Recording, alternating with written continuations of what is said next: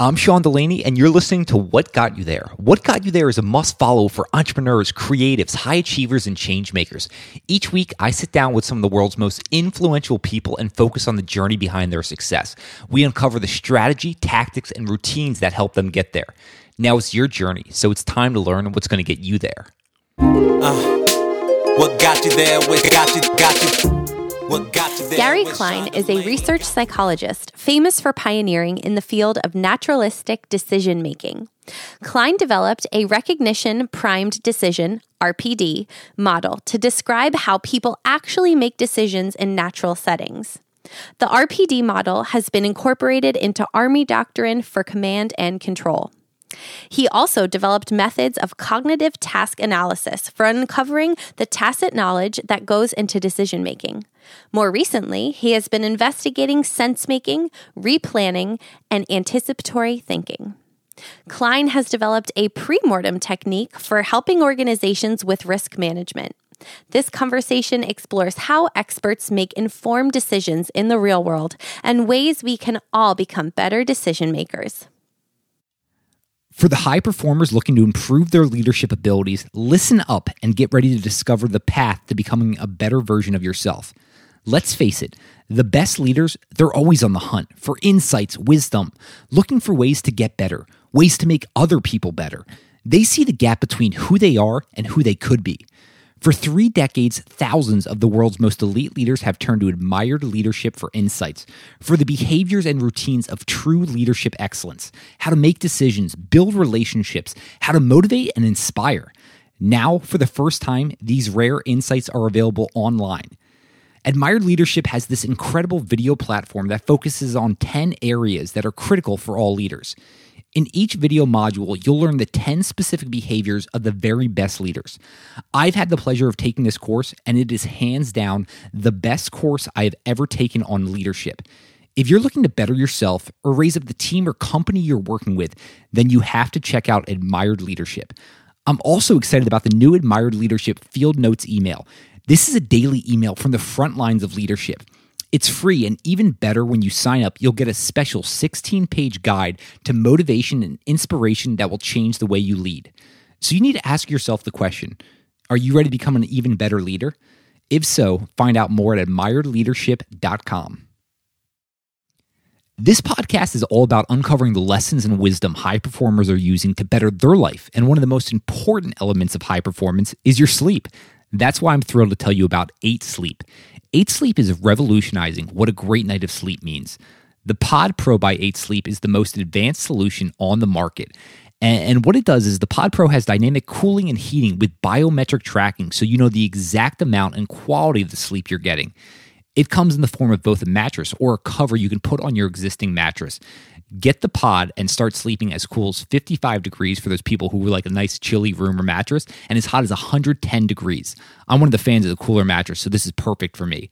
The temperature of the Pod Pro will adjust each side of the bed based on your sleep stages, biometrics, and bedroom temperature, reacting intelligently to create the optimal sleeping environment for you.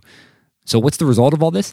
8 Sleep users fall asleep 32% faster, reduce sleep interruptions by 40%, and get an overall more restful night of sleep. The Pod Pro by 8 Sleep is so popular it's garnered the attention from CEOs, pro athletes, and overall high performers like yourself. Go to 8sleep.com/Sean to check out the Pod Pro and save $150 at checkoff. That's 8sleep.com/Sean. Gary, welcome to What Got You There. How are you doing today?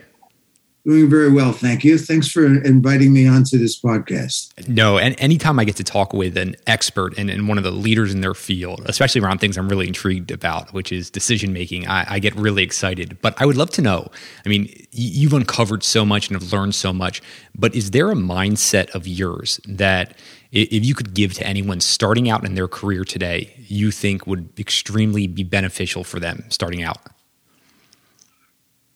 Oh my gosh, that's a tough one. What's the mindset? The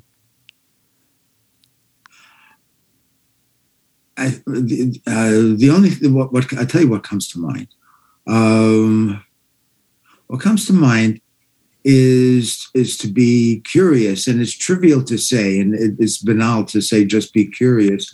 However, I think coming out of graduate school, a lot of that curiosity is dampened because we're supposed to be careful. We're supposed to be rigorous. We're supposed to collect data in a careful way, in a controlled way, so that there's no mistaking anything. And if the data aren't coming out the way we expect, it's very, very frustrating.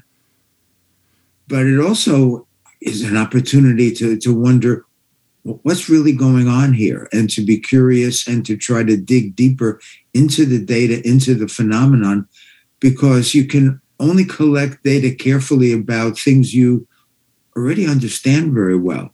But when things aren't going well, when the data are showing some anomalies, that's an opportunity. It's not a pleasant opportunity, I tell you, as someone who's collected more than my share of data that didn't turn out the way I expected. It's always very frustrating. Okay, now the study didn't work, and I'll stew for a couple of days. Then I'll look at the data and I'll say, of course, it could never have turned out that way. How could I have been so simple-minded? So it's being open to the data and open to the observations, rather than locking in to the methodology and the rigor. Was there an experience or maybe even a mentor that helped just cultivate this curiosity inside of you? Because I have to imagine when you were coming out, I mean, it was the same thing, extremely hard to adapt that mindset. I didn't have that kind of a mentor because I came out of a tradition that was very focused on careful collection of data and specifying the methods and being, very rigorous in the analysis. And where did it come out? You know where it came out? It came out accidentally. It was the first study we did with firefighters. And we had a hypothesis about how they didn't have the time to compare all kinds of options. So they must just be comparing a few options. And we had this hypothesis, and we had funding from the U.S. Army. And then they kept telling us, no, we don't compare any options. We just look at a situation and you know what to do. And we heard it again and again. And we kept beating against it. We were sure they had to be comparing options, and they weren't. And it was sort of a moment of desperation to say, forget about our hypotheses. Let's just look at it from their perspective. How could they be doing it? What could be going on? And that changed the whole perspective we had. Instead of trying to force them into the hypotheses we started with, was phenomenologically to try to get inside their head and see how this could be happening. To me, that was a fundamental mindset shift or phenomenological shift that really changed the way the rest of my career went. Were you aware of the impact that had at that time for you? Could you zoom out and understand, you know what, this is like fundamentally shifted how I approach things? No, I wasn't aware at all. I was doing a 6-month project, and we had to get the data analyzed, and the data weren't cooperating, and the firefighters hadn't been cooperating. They hadn't been telling us what we wanted. And it was like month 5, and I'm going over the protocols. And I said, here's what I think's going on. And I told my coworkers about it, Roberta Calderwood and Ann Clinton Sirocco. And they said, yeah, that looks like what's happening. So it was an immense feeling of relief that we would be able to write a final report. That's how narrow my perspective was. I want to get this final report out so that we can finish the project. I had no idea what impact it was going to have. Well, we're going to dive a lot into your specific work. I know you mentioned the firefighter, that instance. There's going to be a lot to uncover, but I want to get inside your head just a little bit more. And there must be things that you do pretty consistently or have done consistently throughout your career. We can just call these habits, routines. Are there anything like that that you've stuck with for a really long period of time that you think have helped accelerate your career path?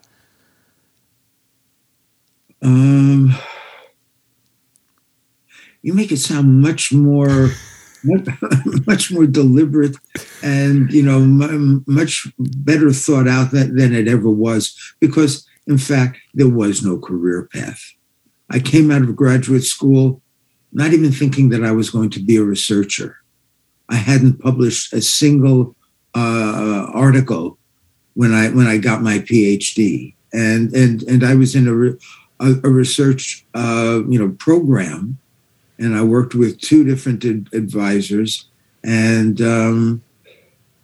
I hadn't published anything, so I didn't think of myself as a researcher, and so I didn't say, here's what I want to achieve, here's what my career path is, none of that. And then I took my dissertation, and I was teaching at St. Lawrence University in upstate New York. And I had some time there, and I said, well, let me just write up my dissertation. It was on short-term memory.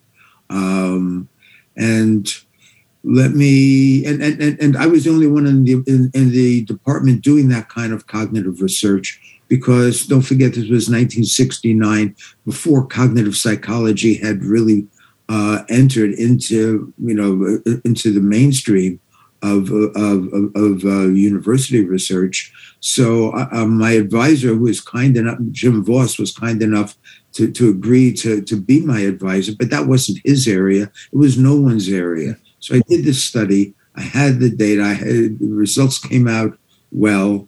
And I said, I'll write it up, and maybe I'll get a publication. And then I can just go on with my career of being a college professor and hope that works. And so I wrote it up, and I said, where am I going to send it? And I thought, why don't I just send it off to one of the best journals in the field? They'll reject it, but they'll probably have good criticisms, and I can work my way down until I find the right level. So I sent it off to the Journal of Experimental Psychology, and I waited for the rejection. And I knew it was going to hurt, but I was preparing myself. And to my astonishment, they accepted it with hardly any revisions. And I thought, well, maybe I can be a researcher. And so that was a formative moment for me in changing my professional identity, that possibly I could be a researcher. Now, I think it's a mistake and looking back on it, to say, I want to be a researcher. I don't like that as an identity, because it focuses on what kind of person do I want to be. I think it's much more productive to just be curious about things and say, why is that happening? And so you do the research because you want to know, rather than because that's what your role demands, and you're always looking for what's the next piece of research I need to do in order to be a researcher. Gary, I think the beauty in your answer there is that exploratory type nature, open for some serendipity, as opposed to having that staunch career path. So I actually love that. I wish more people had that approach, exploring their curiosities and letting things unfold as they will. Gary, so you mean to tell me we can't take a handful of college students, just put them in the laboratory and get real world results there? Yeah, I get a lot of arguments from laboratory researchers when I say that, and they say the laboratory is the real world too, and it is, but it's a very small part of the real world, because you wouldn't have those college students, you wouldn't let them examine you and take care of you if you went into a dentist's office, would you? Absolutely not. No. If your home was on fire, you wouldn't want one of those college students to be in charge of the crew that shows up to put out the fire. And you wouldn't want to give them anything important. And in fact, one of the constraints of the laboratory paradigm is that in order to get statistically significant results, you want to have a big difference between the experimental group and the control group, but you also want to have reduced variability so that the statistics will come out to show what you found. So you want to reduce variability. And one way to reduce variability is to make sure that everybody has the same amount of experience on the task. And how do you control that? And there's one easy and powerful way to make sure everyone has exactly the same experience in performing the task, and that is to give them all a task they've never seen before. So they all start out from zero. So essentially you're studying novices, and you're doing it deliberately. And because of that, you miss the impact of expertise. And that was what the laboratory researchers were missing, that the people that the naturalistic decision makers were studying had lots of experience and could use that experience. And that was a critical factor that wasn't being captured in the laboratory. Yeah, that's one of my big holdups. I look a lot into behavioral economics, and these experiments, they're always saying how irrational we are, how poor we are at decision making. And then you think about it, like there's a clear difference between a college student who you've given 10 hours of training opposed to someone who's been doing this for 25 years. I mean, they've got this fingertip feel that it's hard to calculate. And so I appreciate your work, bring some of this light. I would love to know through your lens, the difference between a novice and an expert, though. Right. You think that I would have a good answer for that, but I don't. Because there's no gold standard for who is an expert. I mean, but there's been a number of pieces published on the nature of expertise and what experts can do, what they can see that's different from a novice. So, experts notice things that novices don't notice. Experts can anticipate what's likely to happen next, and novices can't. Experts, rapidly size up what's going on in a situation, so they know what to do in that situation. They know if their expectancy is violated. They can quickly see that this isn't happening the way it's supposed to. Something must be wrong, and maybe I have the wrong interpretation. So there's a variety of ways that experts differ from novices. What's hard is to know who is an expert. And there's, I identified 10 different criteria. None were foolproof. One way to identify an expert is someone who's had lots of years of experience. There are too many people who have lots of experience who never really develop expertise because they're not reflecting on their experience or learning from their failures or getting better. So years of experience doesn't do it. It could be that someone is an expert because they have a track record of success. But it may be that they were lucky. So just because someone has had success in the past, maybe they were just fortunate, and maybe it was different circumstances than the one you have now. It could be that it's someone who carries himself with confidence and inspires confidence. Too many people who have learned to inspire confidence who really don't have expertise.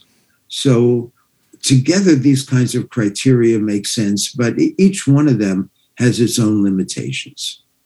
Yeah, I think that's so important, understanding the varying degrees of all of these things. One of the things you mentioned around expertise is just really analyzing their own knowledge as they progress. So you have a 30-year career, and it's not just 1 year repeated again and again. You're advancing during those careers. What did you actually do to, let's just call it, like, distill down some of the lessons you were learning so that you were advancing on a steep trajectory? Right. I didn't do anything. So the experts that study, they have an area that they want to get better at. If I'm a firefighter, I want to become a better firefighter. And I may, and one of the criteria I use for who's an expert is I'll ask them, tell me about the last mistake you made. And if somebody says, I can't think of any mistakes, right away I downgrade them, because experts readily think of their last mistakes because their mistakes haunt them. Their mistakes eat at them, and they're trying to figure out, what should I have done? Because they know there's a skill they want to get better at. The reason I'm disqualifying myself is there wasn't any skill I wanted to get better at. I wanted to study experts, and I guess maybe that's the skill of trying to, okay, so maybe that's it. I wanted to get better at understanding experts. And when I would do interviews with experts, after the interview, I would think, I should have asked that question. Or I'll go over the transcript and I'll say, I can't believe that I didn't put these pieces together and follow up in that way. So, or what would have happened if I had tried this method instead of that method? So I guess maybe that's the way that I'm trying to get better, and I still try to get better, is to improve my skills at capturing expertise. There's one incident I had that still bothers me. It was really a stupid incident. We had a sponsor who made soup, and they wanted us to study their consumers to understand their consumer decision making. And so we had a few of us show up at a test lab, and there were people who were recruited, standard recruitment, and they came in and there were a bunch of cans of soup. And we said, pick one of these cans, you're going to have lunch here. Pick one of these for your lunch. And they would say, that's the one I like. So we would take that can off. We would make soup for them. And they would eat the soup, and we would interview them as they were eating the soup. This is really very, very trivial. And I remember this one woman was her favorite soup, and she really was relishing it. And I said, how could it get better? What could make it any better? And she said, I can't think of any way. It's perfect the way it is. And I said, it's always perfect. She said, every spoonful is perfect. And the interview finished, I didn't get any suggestions from her. But as I was driving back with the others, I realized that's what she said. But as I watched her, she would take a spoonful of soup, she'd look at what was in the spoon, and then sometimes she would shake it out or take another spoonful. And I should have said, why did you shake out the last spoonful? What was missing? That was the wedge. I was right in front of my eyes, but I never, I was so focused on asking my question that I wasn't watching what she was doing. It still bothers me that I missed that. And it's just a lousy bowl of soup that she was eating. Any idea why that still bothers you? And what? Any idea why that still bothers you? It bothers me because I should have been better. I should have been watching. And it's a constant reminder not to be so locked into my interview guide that I'm not watching and listening to the person that I'm studying. Yeah. Gary, I know you're just filled with stories like this. I'm wondering for you, do you have any great stories around someone you would deem as an exquisite decision maker and how they actually executed great decision making in the real world? A great decision maker. Well, one of the people that just awes me is a guy named Robert Schmidl. And he's a former Marine. He retired as a 3-star Marine. And he was a pilot.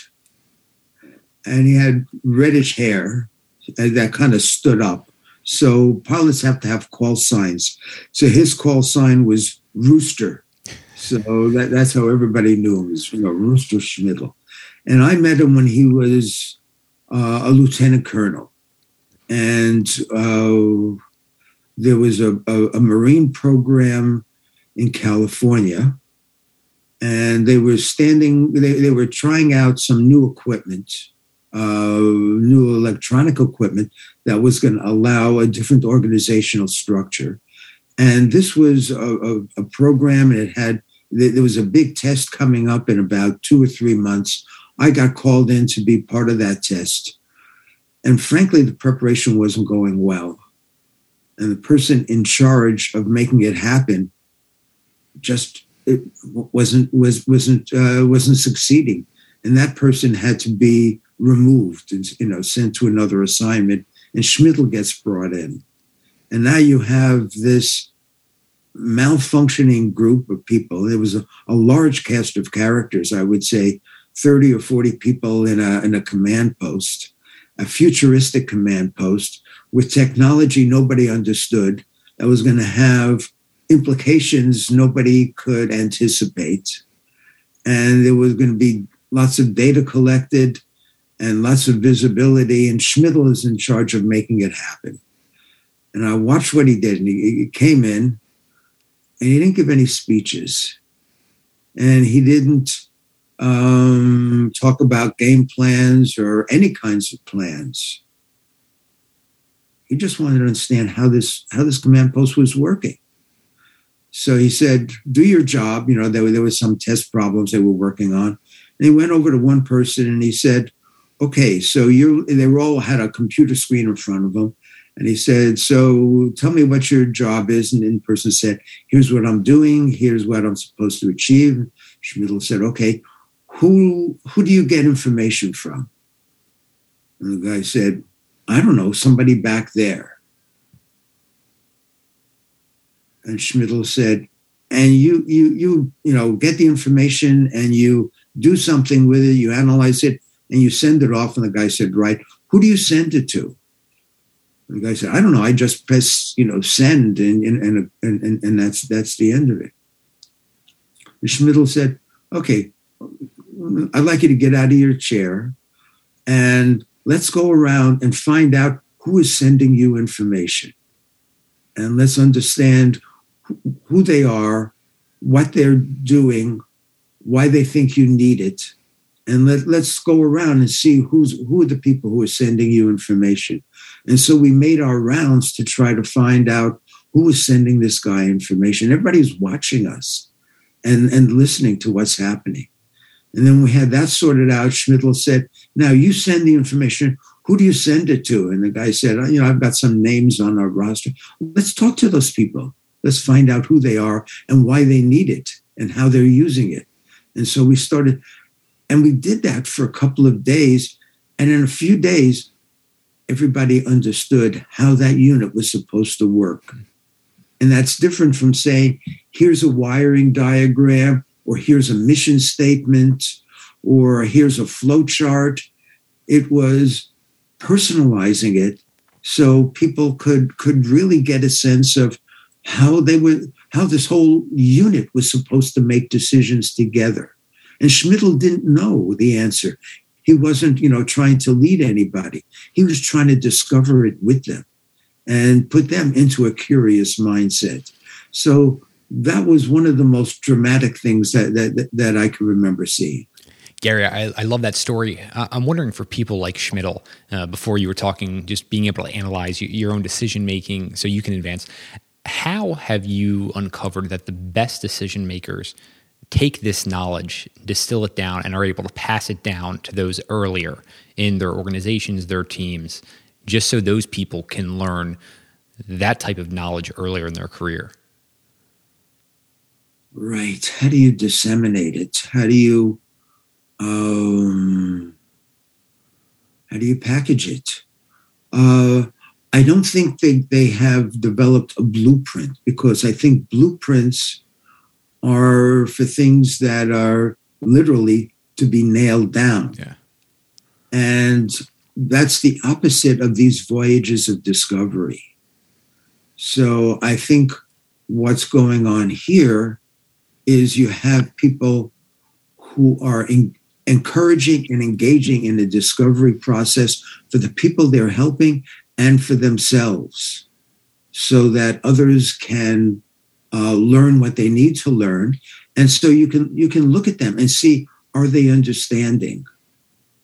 Are they comprehending what's happening? Or are they confused because there's a way that people just signal us with their expression that, they'll just have a quizzical look that says, I don't quite get it. So you need to be sensitive to people's reaction to know, do I have to change my instruction? Do I need to add more information? I don't want to over-explain, but I don't want to under-explain.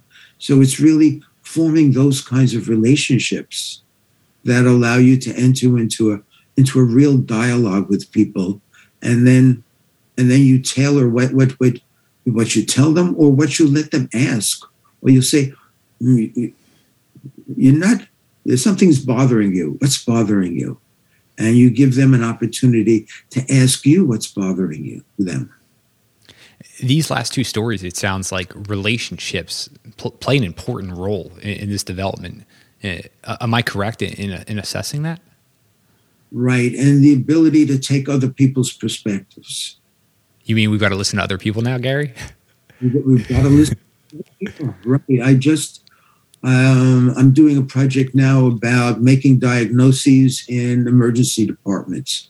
This is a project funded by, that's being led by Johns Hopkins University. Aisha Gersis at Johns Hopkins is the leader of this effort. And there's this one incident where somebody comes into an emergency department and she doesn't know why she's there. And she doesn't think she needs to be there, but her family said, Mom, you need to go to an emergency department. What was happening was she was having strokes, but she didn't know it. And so she didn't want to be in the emergency department. And she said, I'm perfectly fine. And she denied any kind of disability. And the physician who was examining her glanced over to the two family members, and they rolled their eyes. And he knew that regardless of what she was saying, there was a real problem there. And so he said, okay, thank you, ma'am. Just wait a second. And he took the family members out into the hall where he could talk to them, because they didn't want to contradict her while she was present, because it was making her very agitated and very angry. So they weren't going to contradict her in front of her. And this physician picked up that something was happening just because he saw them roll their eyes. But how many times have you gone into, to be examined, and the physician or the physician's assistant is just staring at a computer screen, and isn't looking at you at all, and isn't picking up those kinds of nonverbal cues to be followed up on? Yeah, it's so true. I feel like anytime, and I try to avoid doctors at all costs, but anytime I've gotten great feedback, it's like they're truly there in the moment. They're attuned to what I'm saying. They're understanding the patterns of my voice to uncover those little things. And this just makes me think about one of the things you brought to light, and that's around the pre-mortem. I know a lot of people have heard of the post-mortem, where you analyze things after the fact. But you were talking about talking with the family member, and they were afraid to bring things up in front of them. And it makes me think of the pre-mortem, where you're doing some of these things prior. I would love for you just to dive into the pre-mortem, because this is something I've implemented that's been incredibly helpful for me. Right. Pre-mortem is a source of surprise and confusion for me, because it's got legs. People like you have heard of it and are using it, and people all over are using the pre-mortem, and most of the time they don't even tell me, and usually they don't tell me, and it's just sort of taken off. And I never expected any of that. The pre-mortem, it's a simple exercise. People know what a post-mortem is. If a patient dies, you do an autopsy to find out why the patient died. And usually you can discover the cause of death, or do a reasonably good job of it. And so the medical staff gets smarter, because they get feedback about what went wrong with this patient. And it's also useful for the family, because the family finally learns what it was that led to the death of their loved one. And if it's something interesting and unusual, they could write it up as a note, and it could be published for the community. Everybody benefits from a postmortem. Everybody except the patient, because the patient is dead. So it doesn't help the patient. And I applied that to research projects we would do. And if the project went poorly, we would gather together in a conference room to say what went wrong. And maybe what could we have done to have prevented it? And maybe we learned something, but it was too late for that project. That project had already failed. So I said, why don't we do that session at the beginning rather than the end? And when we have the kickoff meeting for a new project, we say, here's the project. We're all excited. Now let's take 20 minutes and imagine that the project has failed. Not just imagine that it's failed. I have a crystal ball. And actually, I do have a crystal ball someplace, just not with me. And imagine that I'm looking into a crystal ball, and it's now 6 months from now or a year from now. And the image in the crystal ball is clear as you want. And it shows this project that we're so excited about. This project has failed. There's no doubt. The project has failed. And the people on the project are frustrated and angry and embarrassed and irritated with each other, but there's no going back. The project has failed. We know that. Everybody in this room getting ready to start, this project has failed. That's what the crystal ball is showing. Now, everybody take 2 minutes and write down all the reasons why the project failed. And then everybody starts writing like crazy. And then 2 minutes are up, and I only give them 2 minutes. And I say, now let's go around the room and write down all the reasons people came up with. And it's amazing the kinds of things that we learn when we do this pre-mortem. And it works because when the mistakes people sometimes make when they do a pre-mortem is they'll say, now what could go wrong? And there's so much social pressure not to come up with anything, or people aren't thinking of anything that could go wrong. They're not even imagining it. So you have to change that mindset that it has failed. And with a typical, review at the end of a kickoff meeting, there's a lot of pressure not to be critical because people will be angry with you. So there's all this pressure to say, no, it's a great plan. We did a great job. Let's get started. Whereas the pressure in a pre-mortem, it's a competitive pressure, is to come up with important problems and barriers that others haven't identified. And that's how you show how smart you are. So there's this competition going, but, to identify types of things that can go wrong. And we're continually amazed by the types of discoveries, the types of thoughts and speculations that people come up with. And we've done research and we find that the pre-mortem seems to be a much more effective technique at reducing overconfidence. That's one thing it does. It also prepares people for possible problems. Then we go back and we say, what can we do to make a better plan using the pre-mortem? And the pre-mortem also creates a culture of candor to some extent. That we're a team that can criticize ideas and possibilities, and we're not going to be afraid to say anything that might upset people. Yeah, I think too many people are familiar with that environment, with that draconian leader who, the second they say any type of contradictory evidence or anything, that person is going to shoot it down, which is why the pre-mortem is so good. And another thing I've seen this help in different organizations is people earlier in their career, younger in the organizations, who usually don't voice things. All of a sudden, they bring these insights that no one would have ever thought of, and it would never come to fruition unless there was this platform that was able to do that. You've got some great tools and resources online around the pre-mortem. I'll make sure those are linked up. But one of the things we were just talking about is great decision makers. They're able to accept that contradictory evidence and they're able to examine it. I'm wondering what you've uncovered about this around good decision makers taking information that might hurt their ego a bit to get to better decisions? Right. So, I mean, good decision makers, still have an ego, and they're still pleased with themselves. So it's not that they're the most humble people around. There is a certain amount of arrogance. Is that actually an essential component of great decision makers? Like, they've put in the work, they've done the work, and they've been able to learn where they've got extreme confidence, and there's a reason for it? Or is that just a bias they implicitly have? Probably part of the constellation, that they're not afraid to try something. They have enough confidence / arrogance to say, all right, let's see how this works. Let's give it a shot. And this may do the trick, or we may have to adapt it, and we're good enough to make those adaptations.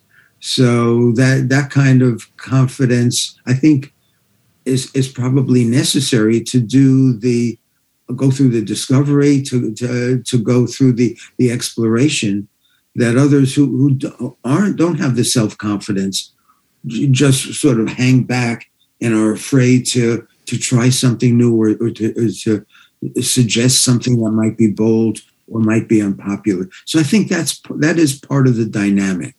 But I think the great decision makers, they want to have successes, and so when they're doing the work, it's really about the work coming out well rather than them looking good.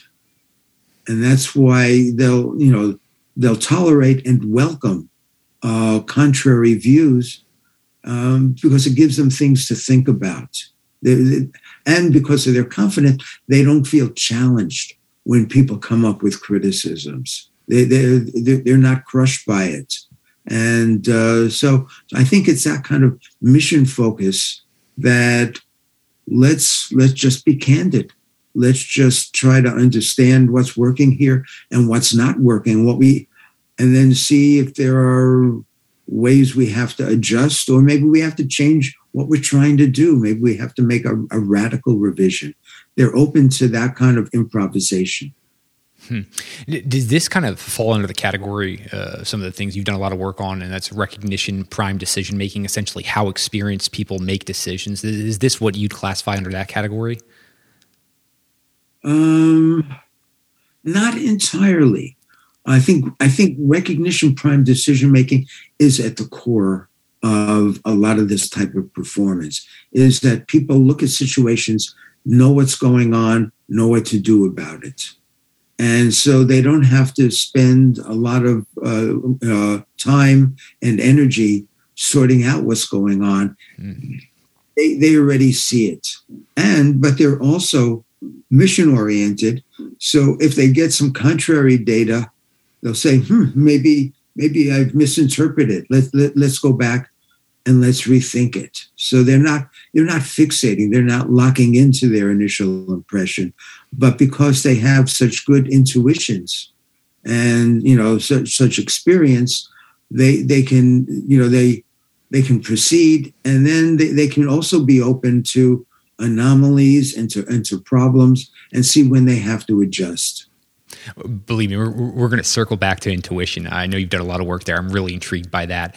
But you bringing up that just around the experience makes me think of some of the studies around chess grandmasters. And they can look at a board and they can just understand so much, where they essentially look at less but see more. And I'm wondering, how do you analyze this in the real world? Does this just come down to filtering, where you understand the 99% of stuff that's irrelevant in these situations, and you can just highlight and focus on the key metrics? Is that what it's about? That's an important attribute of it, an important aspect of it. And that's probably something that people could measure, is what kinds of information do you want? And that's even a question that you can ask people. And my friend John Schmidt, a former Marine, uses this when he runs decision-making sessions. He'll ask the students, what do you want to know? At this point, what do you want to know? And based on the question they ask, he can get a pretty good idea of whether they're really understanding the dynamics of the situation, or whether they're not. For example, it might be a tactical decision, and somebody might say, I'd like to know what's the weather forecast. And it turns out the weather forecast really doesn't matter. What you want to know is you've got this enemy unit in a place that you didn't expect, and now you're trying to figure out what to do with it. And what you don't know is what are they planning to do next? That's the critical thing that you need to know, not whether is it going to start drizzling in the next day. It makes me think, actually, like one of the best ways to get to great answers is great questions. Are there any other really good questions you see exquisite decision makers tend to ask of themselves? None come to mind.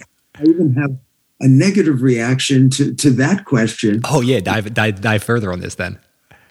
Which is, I think if we try to come up with a standard set of questions that are good questions, that's the opposite of being curious about what's going on in a situation. So even if I could come up with a checklist, and now I'm going to start thinking about what would be on the checklist, but I don't think it would help people to have that checklist. I think it would get in the way. I don't want people to say, which of these should I be asking? I think they want to be in the situation, looking at the incident and trying to understand what's happening and what they don't understand, what they need to know more about. So when I do cognitive interviews, I never want to, sometimes I have to go into an interview cold, but I like to have an interview guide. And these are the sorts of the areas that I want to explore. And we're just getting ready to start a big cognitive interviewing project tomorrow. So we worked on an interview guide, but it's just a guide. It's about the topics that we want.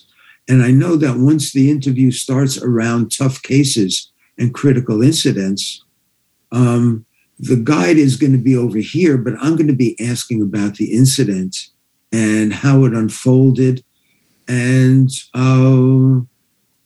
why it took certain directions that maybe weren't expected, why it became challenging, why it became confusing, what was happening that was unexpected. And just go from there and forget about the interview guide. I think just thus far, a 30,000-foot view of this conversation. Explore your curiosities. Don't expect the blueprint. You use that as a guidebook. Be open to exploration there and really analyze the decisions you're making. It seems like these are some of the key themes, which is good because I feel like too often, and obviously based on my questions, you can see it's like we're looking for, hey, what's the 5-step plan? And I think most people have established that life doesn't work that way.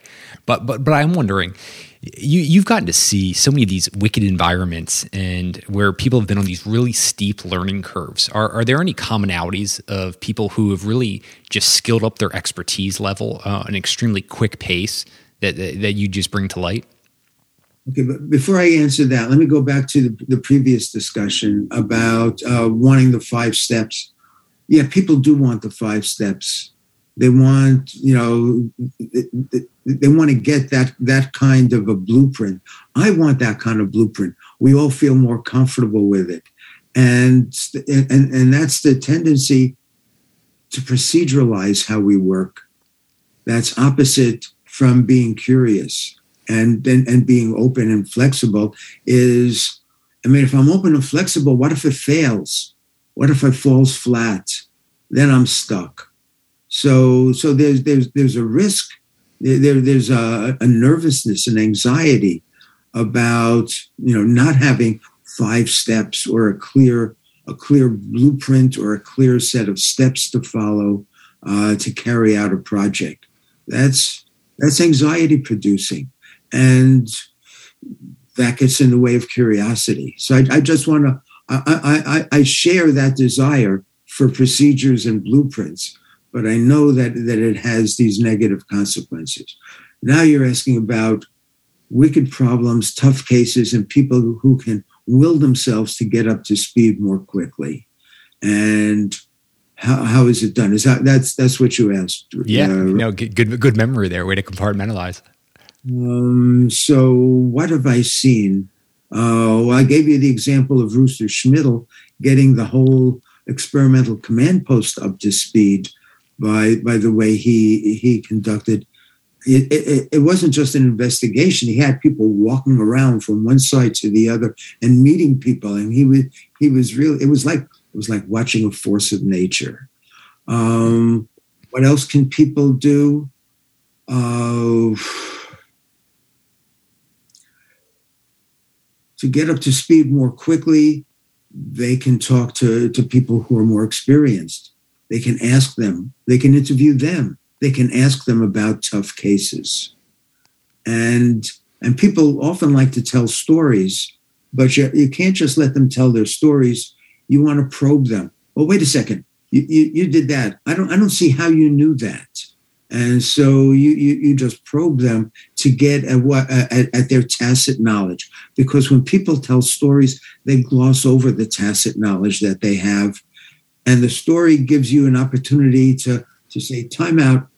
Why did you think that? That was your hypothesis. What was driving you towards that hypothesis? So you don't just have to listen to the story. You can be an active part of them unpacking the story, and sometimes maybe even helping them realize how they made decisions that they didn't understand at the time. So that's one thing you can do.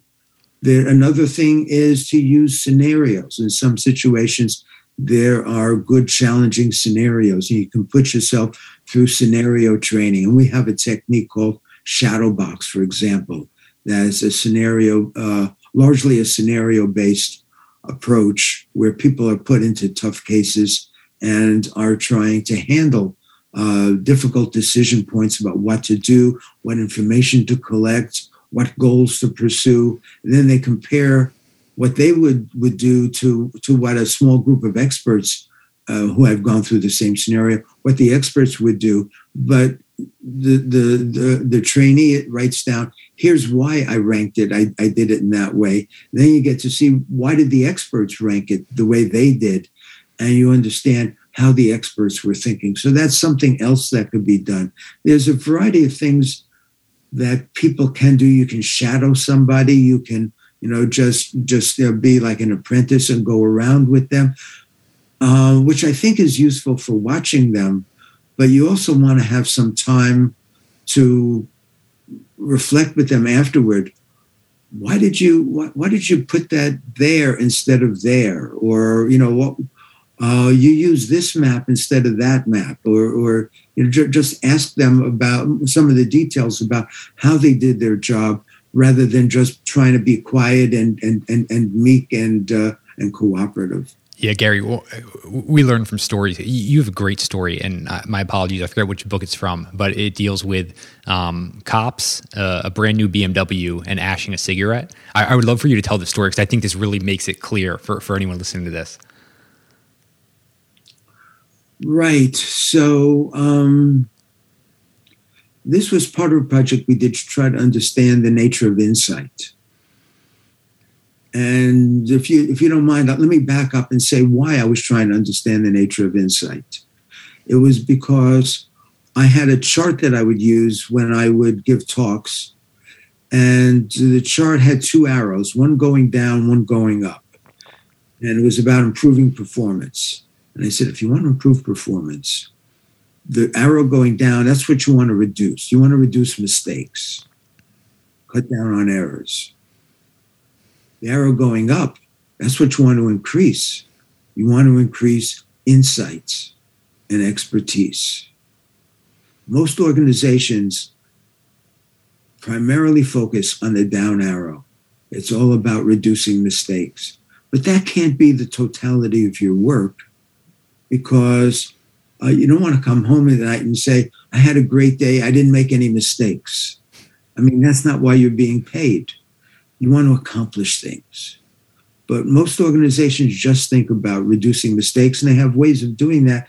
They don't think about how we can promote insight. So I present this to groups, and people would agree. They'd say, yeah, that's my organization. It's all about the down arrow. But then they would ask me, what can you tell us about the up arrow, about increasing insights?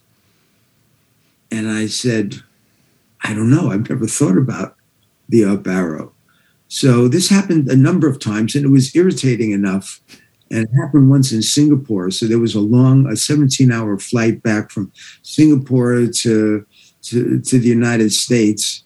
I had a lot of time to stew about it. And I said, I should do a project to see if I can come up with any ideas about increasing insights. And so I collected 120 examples of insights, some of them from books, some of them from articles, some of them from interviews that I had done. This example with the two cops came from an interview that I had done for another project. And what happened was, and the guy who told us about it was the senior cop, the senior police officer, and they're driving in a patrol car. They're stuck in traffic. It's a red light, and just sitting there and, waiting for the light to turn. And his partner, who was, still on probation, a new police officer, and out of the academy, not all that long, looks at the car in front of him, and he sees it's a brand new BMW. And he watches as the driver takes a drag on a cigarette and flicks the ashes. And he says, "What? What? Who flicks the ashes in your brand new BMW? Would you do that if it was your car? Or if you borrowed it from a friend, would you do that? That doesn't make sense. Let's see what's going on." So they light up, activate their lights, pull the car over. Sure enough, it's a stolen car. Okay, so the young police officer didn't know it was a stolen car. There was nothing announcing that it was a stolen car. All he saw was the action of flicking the ashes. And he said, this doesn't make sense. This doesn't add up. Something else is happening here. And that became one of the pathways we identified for how people arrive at insights is they see contradictions. They see anomalies. And that makes them investigate harder. And to me, you're exactly right. It's one of my favorite stories. This is like a poster child for the contradiction path. You just saw something that should not have happened, and you need to know why. No, Gary, thank you for sharing that story. Yeah, that's when I love it. It makes it so clear, so vivid in the mind. You were mentioning the shadow box training, which you developed, and I would love to even understand a little bit more about what you guys actually do with shadow box training, because I know this is a company of yours. I think this would be really helpful for people to understand exactly what you guys are doing and how you go about implementing, so people can essentially learn through the eyes of experts. Right. So the idea of shadow box is to help people see through the eyes of experts. And, you're essentially shadowing these experts. But the experts are expensive. They're hard to schedule. So you don't want to have to rely on experts. You want to be able to do the training, get people up to speed, get them smarter, give them richer mental models so they can learn from the experts without having to have the experts there. And so this is a technique. It originally started with some work by a friend of mine, a firefighter, Neil Heinz. So the dominant way that we use it is with a scenario. I'd give you a tough scenario, and I'd walk you through the scenario, and I'd say, let's stop here. Here's 4 courses of action. Rank order which you would prefer to do from top to bottom, and write down your reasons. And then we continue on with the scenario. We stop it again. It's another decision point. Here, at this point, you have 3 possible goals we're going to identify. Rank order the goals and write down your reasons. And then we continue the scenario. We might stop it again. Here's 5 pieces of information. Rank order which is the most important to the least important and write down your reasons.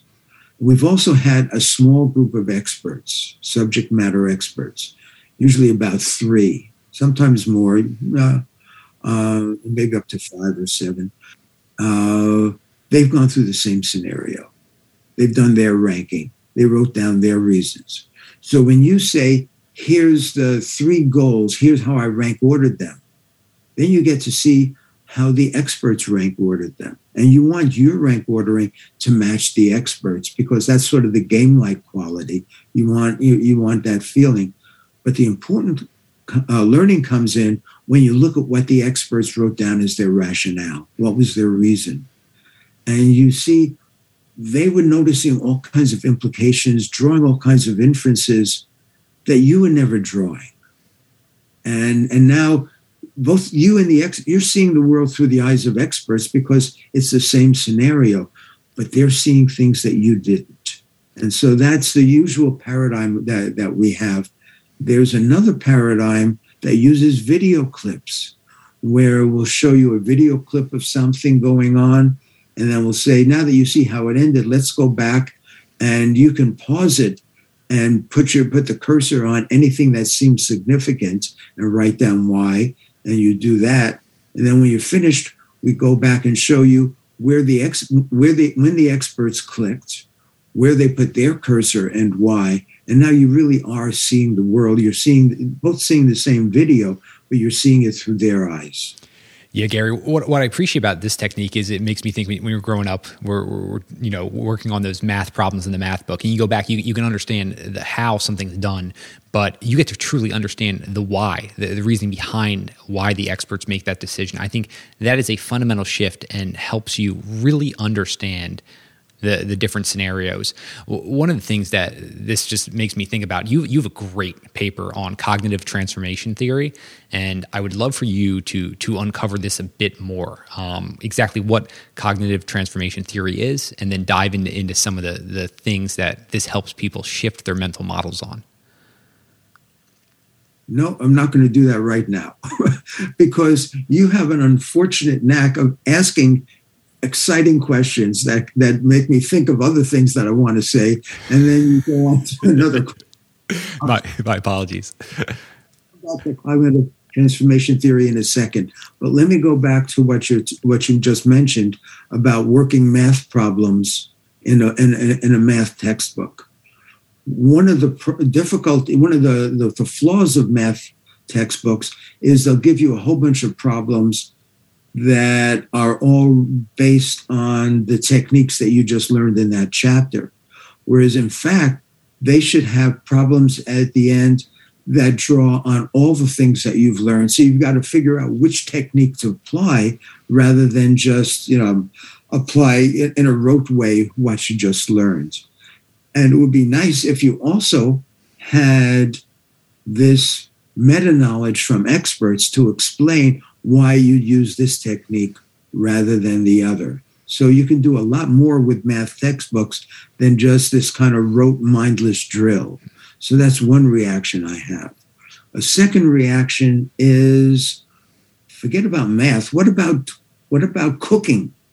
I just made fudge. My youngest asked me, it was his birthday, and he wanted me to make fudge for him. Which I didn't want to do because I've never successfully made fudge. But my daughter said she'll help me out, but I've always failed. So Saturday we were making fudge, and there's the recipe, and you have the recipe. Here's the ingredients. Here's the steps. But there's nothing cognitive about it to say, here's why we're doing it this way. Here's the kind of common mistakes that people make. Here's, what you can anticipate. Here's why this step comes before that step. Here's how to tell when this is ready to move on to the next stage. There's none of that in a recipe. It's just a list of procedures and rules rather than something much more dynamic. Whereas, in fact, cooking depends on RPD and recognitional skills to know I've stirred this enough. And this is ready to move on to the next stage. So this applies in a variety of ways. Now to your question about cognitive transformation theory. Yeah, this is work that I did with Holly Baxter. And the idea of cognitive transformation theory is that if you are going to get better, you're not just adding more rules and procedures to the knowledge that you have. Like it's items in a warehouse. You're going to change your beliefs. You're going to change your mental model. you're going to discard some things that you believe, or you're going to modify them and say, okay, this holds only under these circumstances, not under those circumstances. And that's the cognitive transformation that we should be trying to achieve. And it's not simply what you're learning, but also what you're unlearning. That there are certain things that you believe that may be wrong or may be only true in a narrow range, and you need to discover what that range is so that you're not misapplying it. And so the goal for cognitive transformation theory is to encourage people to build richer mental models that involves unlearning and relearning and really changing beliefs, drawing insights, building on insights. That seems to be essential even in classrooms, that classroom teachers can move from an orientation, here's the material I've got to cover, I've got an hour to cover it, to trying to foment insights in the students and have them make their own discoveries. Mickey Chi has talked about this kind of self-explanation, that we learn best when we make our discovery rather than when somebody tells us things. So how can you arrange the conditions for the trainees to make their own discovery? And sometimes it means not telling them everything, leaving gaps so that this doesn't, so that they have to actively engage in bridging those gaps. And in doing that, they're building more powerful mental models. Yeah, you mentioned unlearning there. It makes me think of that Sherlock Holmes quote. I'll paraphrase here. Essentially, like your brain should be like an empty attic. What you fill it with, the furniture, is going to be so important. But sometimes you got to discard that old furniture, meaning your old mental models that aren't going to be helpful. And there's even like that great, I think it's the storehouse model you've talked about. It would be like having a filing cabinet, and you could take that, you could pile on new files, new facts, everything like that. But if every single new fact is going to make that filing cabinet just messier, meaning your mental models aren't up to date, new facts and new knowledge is not going to help you. You've got to revisit those old mental models. That's one I just love. It's just like it's always in the back of my head. Right. It's not cramming more paper into a file cabinet and saying now I've got it, because you're making it harder to find what you need. I have an image that's always stayed with me. This is from the 1960s. So this is from 1 million years ago. When I was a graduate student at the University of Pittsburgh. And people, this was in the computer center. And people would have punch cards. You don't know, people don't know what a punch card is, but it's like, a strip of cardboard, and they would, you would punch out the digits from 0 to 9, and that's the way the computer was being programmed. So and people would carry around boxes of these punch cards. That was their program. It was so primitive, and it was primitive, and that's the way it was. And at one point, I was in the computer center, and they were cleaning the punch card machine. So they opened it up, and they were sweeping all the chads. The chads are the little rectangles that get punched out. They were sweeping the chads onto the floor so they could, clean. The machine would be ready for the next day. And then the guy had his broom, and he, shoveled it together so he could, remove it. And he couldn't stop himself.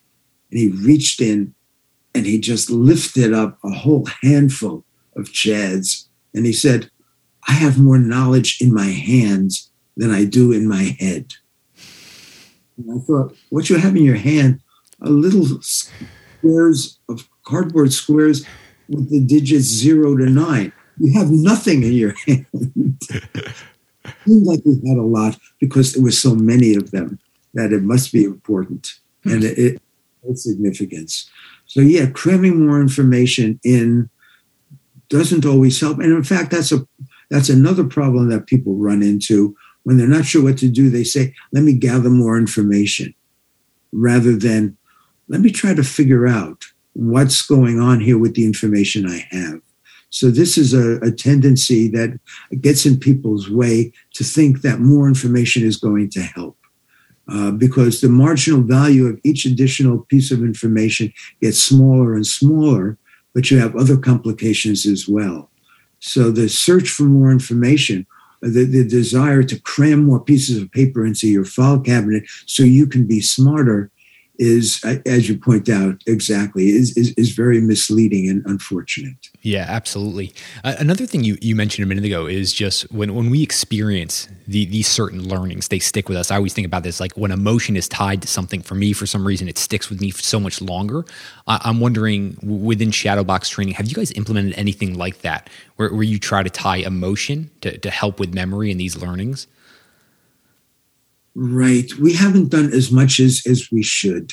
That's a great point, because emotion is there. I mean, that's I believe one of the functions of emotion is to create urgency and create saliency and allow us to properly value experiences that we've had. With Shadowbox, we see emotion, we see stress when people are stuck and they don't know what they're supposed to do or just how to proceed or what's going on in a situation. And we see delight when people figure things out, or sometimes when we say, here's the way you rank the options, here's the way the experts ranked them, and they say, oh, of course. And so that's actually not delight, but it's a moment of insight, sharing with them what the experts were picking up on, and that stays with you. You know, that's those kinds of breakthroughs. Those are very exciting and very meaningful. Yeah, I agree. Another thing you brought up earlier, I want to dive further into, and that's just understanding intuition and being able to listen to it more. I would love to know just like your latest thinking on intuition. Right. So this is a long-standing argument that I have with leading researcher Danny Kahneman.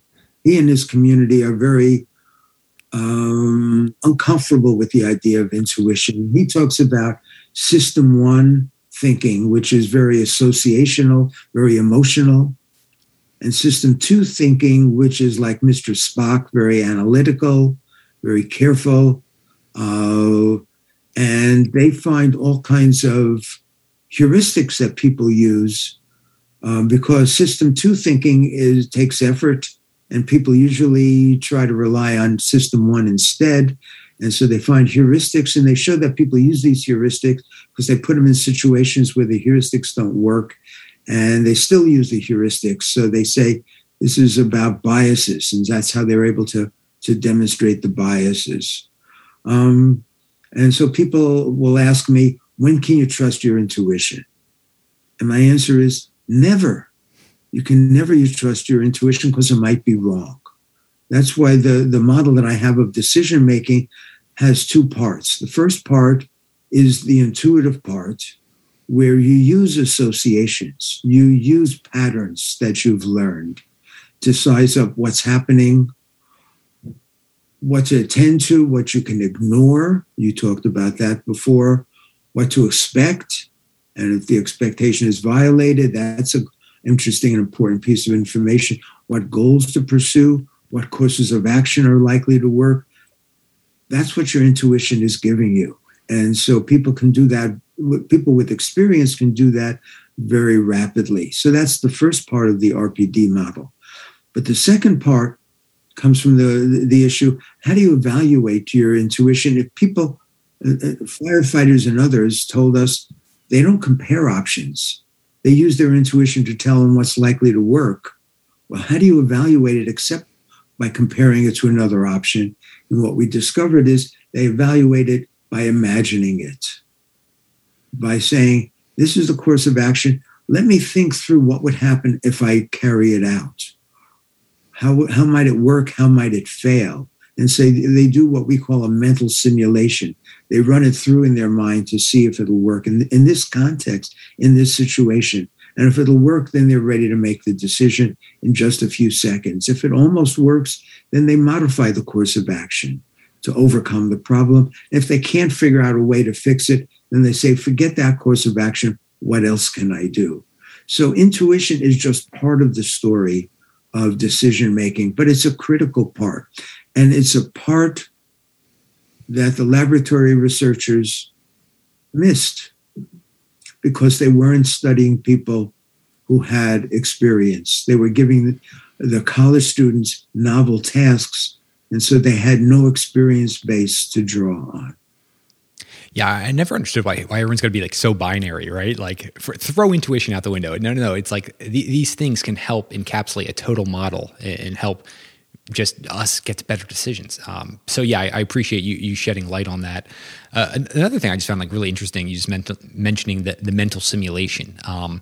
I used to play a lot of athletics, so I used to do a lot of mental imagery prior to an event, and I still do it now. So it almost seems like that is applicable also in athletic, where you're running through potential scenarios, both the positive, but then also the downside of trying a certain move and things like that. It's just interesting how these patterns emerge all throughout different domains. Yeah, but I think there are people like you who really want to get better. And so they'll go through that. It's not that you're going through the effort. You can't stop yourself from doing this kind of imagining to see, if I did that, how would that work? I mean, that's just part of your makeup. But there are other people who just want to, they figure I put my time in during the practice session. I don't have to think about it anymore. And they stop thinking about it. And they don't improve. So you asked before about what does it take for people to get better. That's the kind of mindset that it takes for people to get better. Yeah, it's a light switch. I don't know, it's good or bad. I just can't seem to turn off. It's that kind of just being drawn to certain things, developing an improvement. Gary, I've taken up way too much of your time thus far. I could go down hours or rabbit holes with you. I'm going to round this out with two questions here. I see you're sitting in front of two big bookshelves. People are always interested in what the guests are reading. I'm wondering if there's any books that you've picked up. This does not have to do with decision making or anything like that. Just books throughout your life that you've really enjoyed. Oh, you should have asked me that question in advance and I could think about it. That's a really tough question. What are the books that changed? Okay, one book that really changed me was when I was a graduate student, and it was a book called Cognitive Psychology by Ulrich Neisser. It was published in 1967. And I read that book and I was just knocked out. And I said, even though my department at the University of Pittsburgh didn't have anybody in the area of cognitive psychology, it was an area that was just emerging. I said, this is what I want to do. And so that's a book that had a tremendous influence on me. Another book that had a tremendous influence was a book by Bert Dreyfuss, What Computers Can't Do, which was a critique of artificial intelligence. Just made me think more about about how people function and how they're not just robots following rules. So that'd be a second one. And a third, I think, is De Groot's book, Thought and Choice in Chess, where he did research with chess grandmasters. He was also, I think he was a chess master himself, and he just studied chess grandmasters, playing games, handling chess problems, thinking aloud, seeing what they were up to, and really doing cognitive interviewing. And it was amazing to see what he was able to ferret out. So those are three books that stand out for me over my career. The book that I'm reading now that I'm finding very fascinating is a book called Unmaking the West it's an edited book.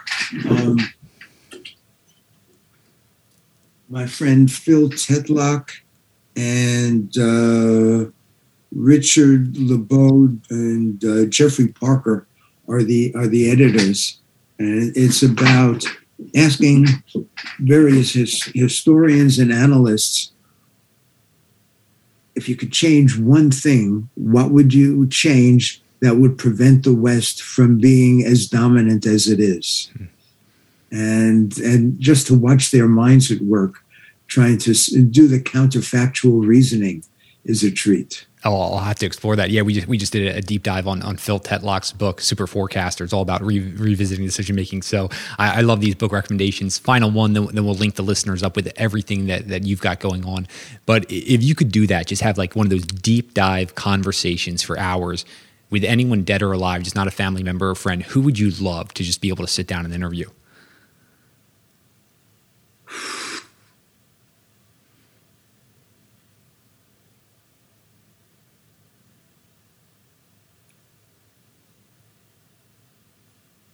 Who would I interview?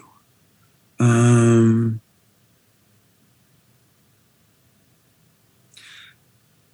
guy I would. The guy who's jumping to the front of my mind is Lyndon Johnson, and it's because whether you would. I mean, he was not an admirable man, and. But having read, the volumes of Robert Caro's biography of Lyndon Johnson, especially Master of the Senate, and to try to understand how he was able to take such a totally almost dysfunctional entity and bend it to his will, how he was able to figure out how to get people to do what he wanted. People who were sworn opponents of him, Southerners who were opposed to desegregation orders, signing on. The things he accomplished were so amazing. He's the guy that I would love. I mean, he's the one who stands out. There's one more volume of Caro's biography, but it hasn't been published yet. And all Caro fans are sort of waiting for that last volume to get published. We can't wait. No, I love it. That's the first time he's come up as an answer. But Gary, this has been so intriguing. Your work's really impacted me. I want to make sure we link your work up for the listeners. Where should we direct them? We'll have everything linked up in the show notes so they can easily click. But anywhere you want them checking out? The easiest place is to go to my company's website, www.shadowboxtraining.com. Fantastic. I'll also have your books linked up and then some of the great papers you've been part of. But Gary Klein, I cannot thank you enough for joining us on What Got You Here. Okay, thank you very much. I really enjoyed this conversation. This was very, very delightful. You had one tough, fascinating question after another. That's a real workout. You guys made it to the end of another episode of What Got You There. I hope you guys enjoyed it. I really do appreciate you taking the time to listen all the way through. If you found value in this, the best way you can support the show is giving us a review, rating it, sharing it with your friends, and also sharing on social. I can't tell you how much I appreciate it. Looking forward to you guys listening to another episode.